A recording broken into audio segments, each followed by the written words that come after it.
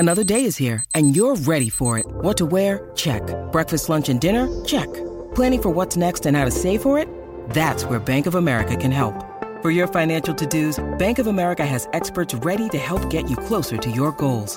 Get started at one of our local financial centers or 24/7 in our mobile banking app. Find a location near you at bankofamerica.com/talktous. What would you like the power to do? Mobile banking requires downloading the app and is only available for select devices. Message and data rates may apply. Bank of America N.A., member FDIC. It's now time for Good, Bad and Ugly on Fridays in the Top End. It is time, Rob, for the good, bad and the ugly. Maybe the most spoken about segment on this show. You have copped a lot of criticism. Your inbox is blowing up. Let's start this week with the good. Yeah, my good this week's Wanderers. I was just finished commentating before this one. So their warm-up looked really good. It was way more organised. Structurally, they looked better. Not having those four key backs, making their backline slow. More players playing their roles now, and they brought in some kids, getting the, and you also got Tyson White, got the rising star. So they're bringing in some younger players and bringing that run. The only downside to them is they still got scored against heavy from inside 50s, which was a high rate from Nycliffe, that first possession score sort of stat. But other than that, they are looking a bit more structurally better. So they're my good this week. So Wanderers have been in your bad and ugly column more times than not this year, pretty much.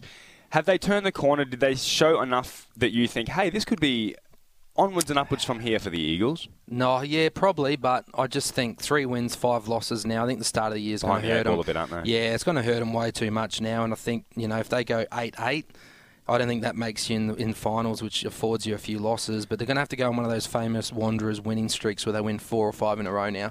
They have done it before, and it is the 16-round season, though, which makes it a little bit more tougher for them, doesn't it? Yeah, definitely. And the evenness of the competition as well, with Palmerston losing now. We've got those sides all on 2 losses. Like St Mary's looking very dominant. But there's just no easy games. No easy games. And I think Saints are resting a few fly-ins this week, Ralph mentioned.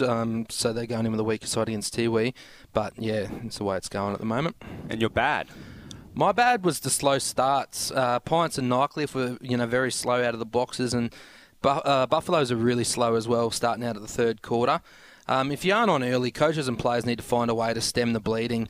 No slow play or control in NTFL football. None of the sides, once they get scored against, it seemed like in the coach's box or the players, they were just very slow to react to stop that bleeding. So you're a coach. What do you do to combat the slow start? Because I know, for example, as a player who still plays at the Buffaloes, when we have a slow start, it's normally like in the change rooms, boys, is the energy up? Have we prepared? Is there anything else you can do to combat a slow start? I reckon he's just started a bit more spreading and controlling the football, because sometimes a lot of these sides, when they do start well, they are a bit unaccountable.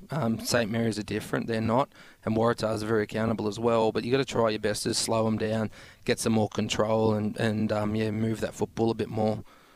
And the ugly. The ugly, this one's a bit gammon, but it's just minutes into kids, so I was commentating on Friday night and there was no footy behind the goals, and then you're dealing with already shortened quarters for these kids that are struggling at nationals level, and then the footballs are going over the fence and it's taken 2 or 3 minutes. Kids have to jump the fence, run up to the Michael Longston, they go up to the level, grab it, bring it back. And this is whilst, it just takes away too much minutes.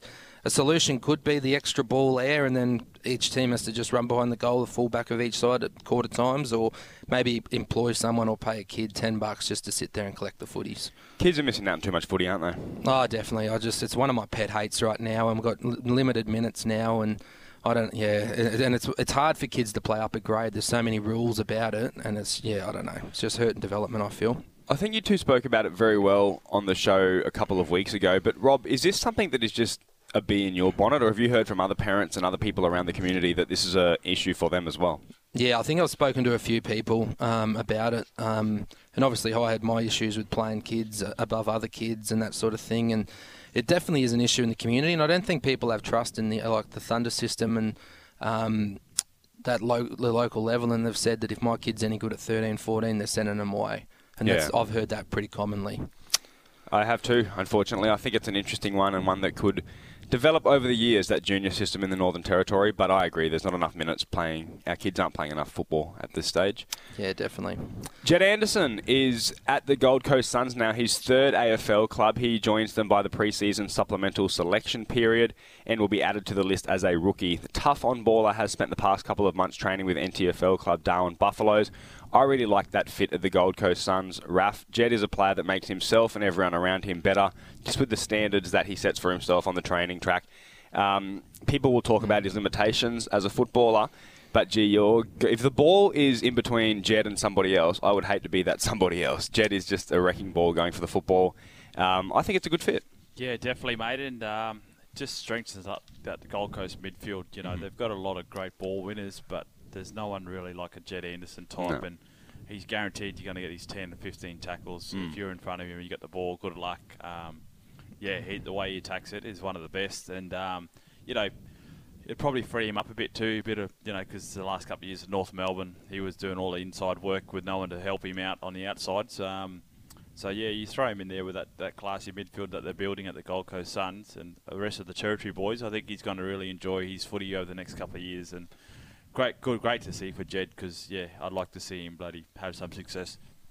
Raf, Jed Anderson, Ben Long, Malcolm Roses, Joel Jeffrey, Sandy Brock, Lloyd Johnston. If the Gold Coast Suns are not your second team as a Territorian, it's just un-Territorian, isn't it? Yeah, mate. I think I'll have to change from the GWS being my second team now to lean towards the Suns. So definitely got some boys to cheer for there. Rob, you enjoying this Territory connection from afar? Yeah, well, I didn't even... Yeah, I knew they had a lot of Territory boys, but when you put it out on paper like that... Is that a record? That has to be a record. Yeah, it's got to be a record. 6 Territory boys, and, it'd be great if they all got in together and played a couple of games together, even 4 or 5 of them in the same team. That would be absolutely amazing for Territory footy. Plenty more to come on SEN Fridays at the top end. Thanks to Rain and Horn, Darwin. We will love your listening.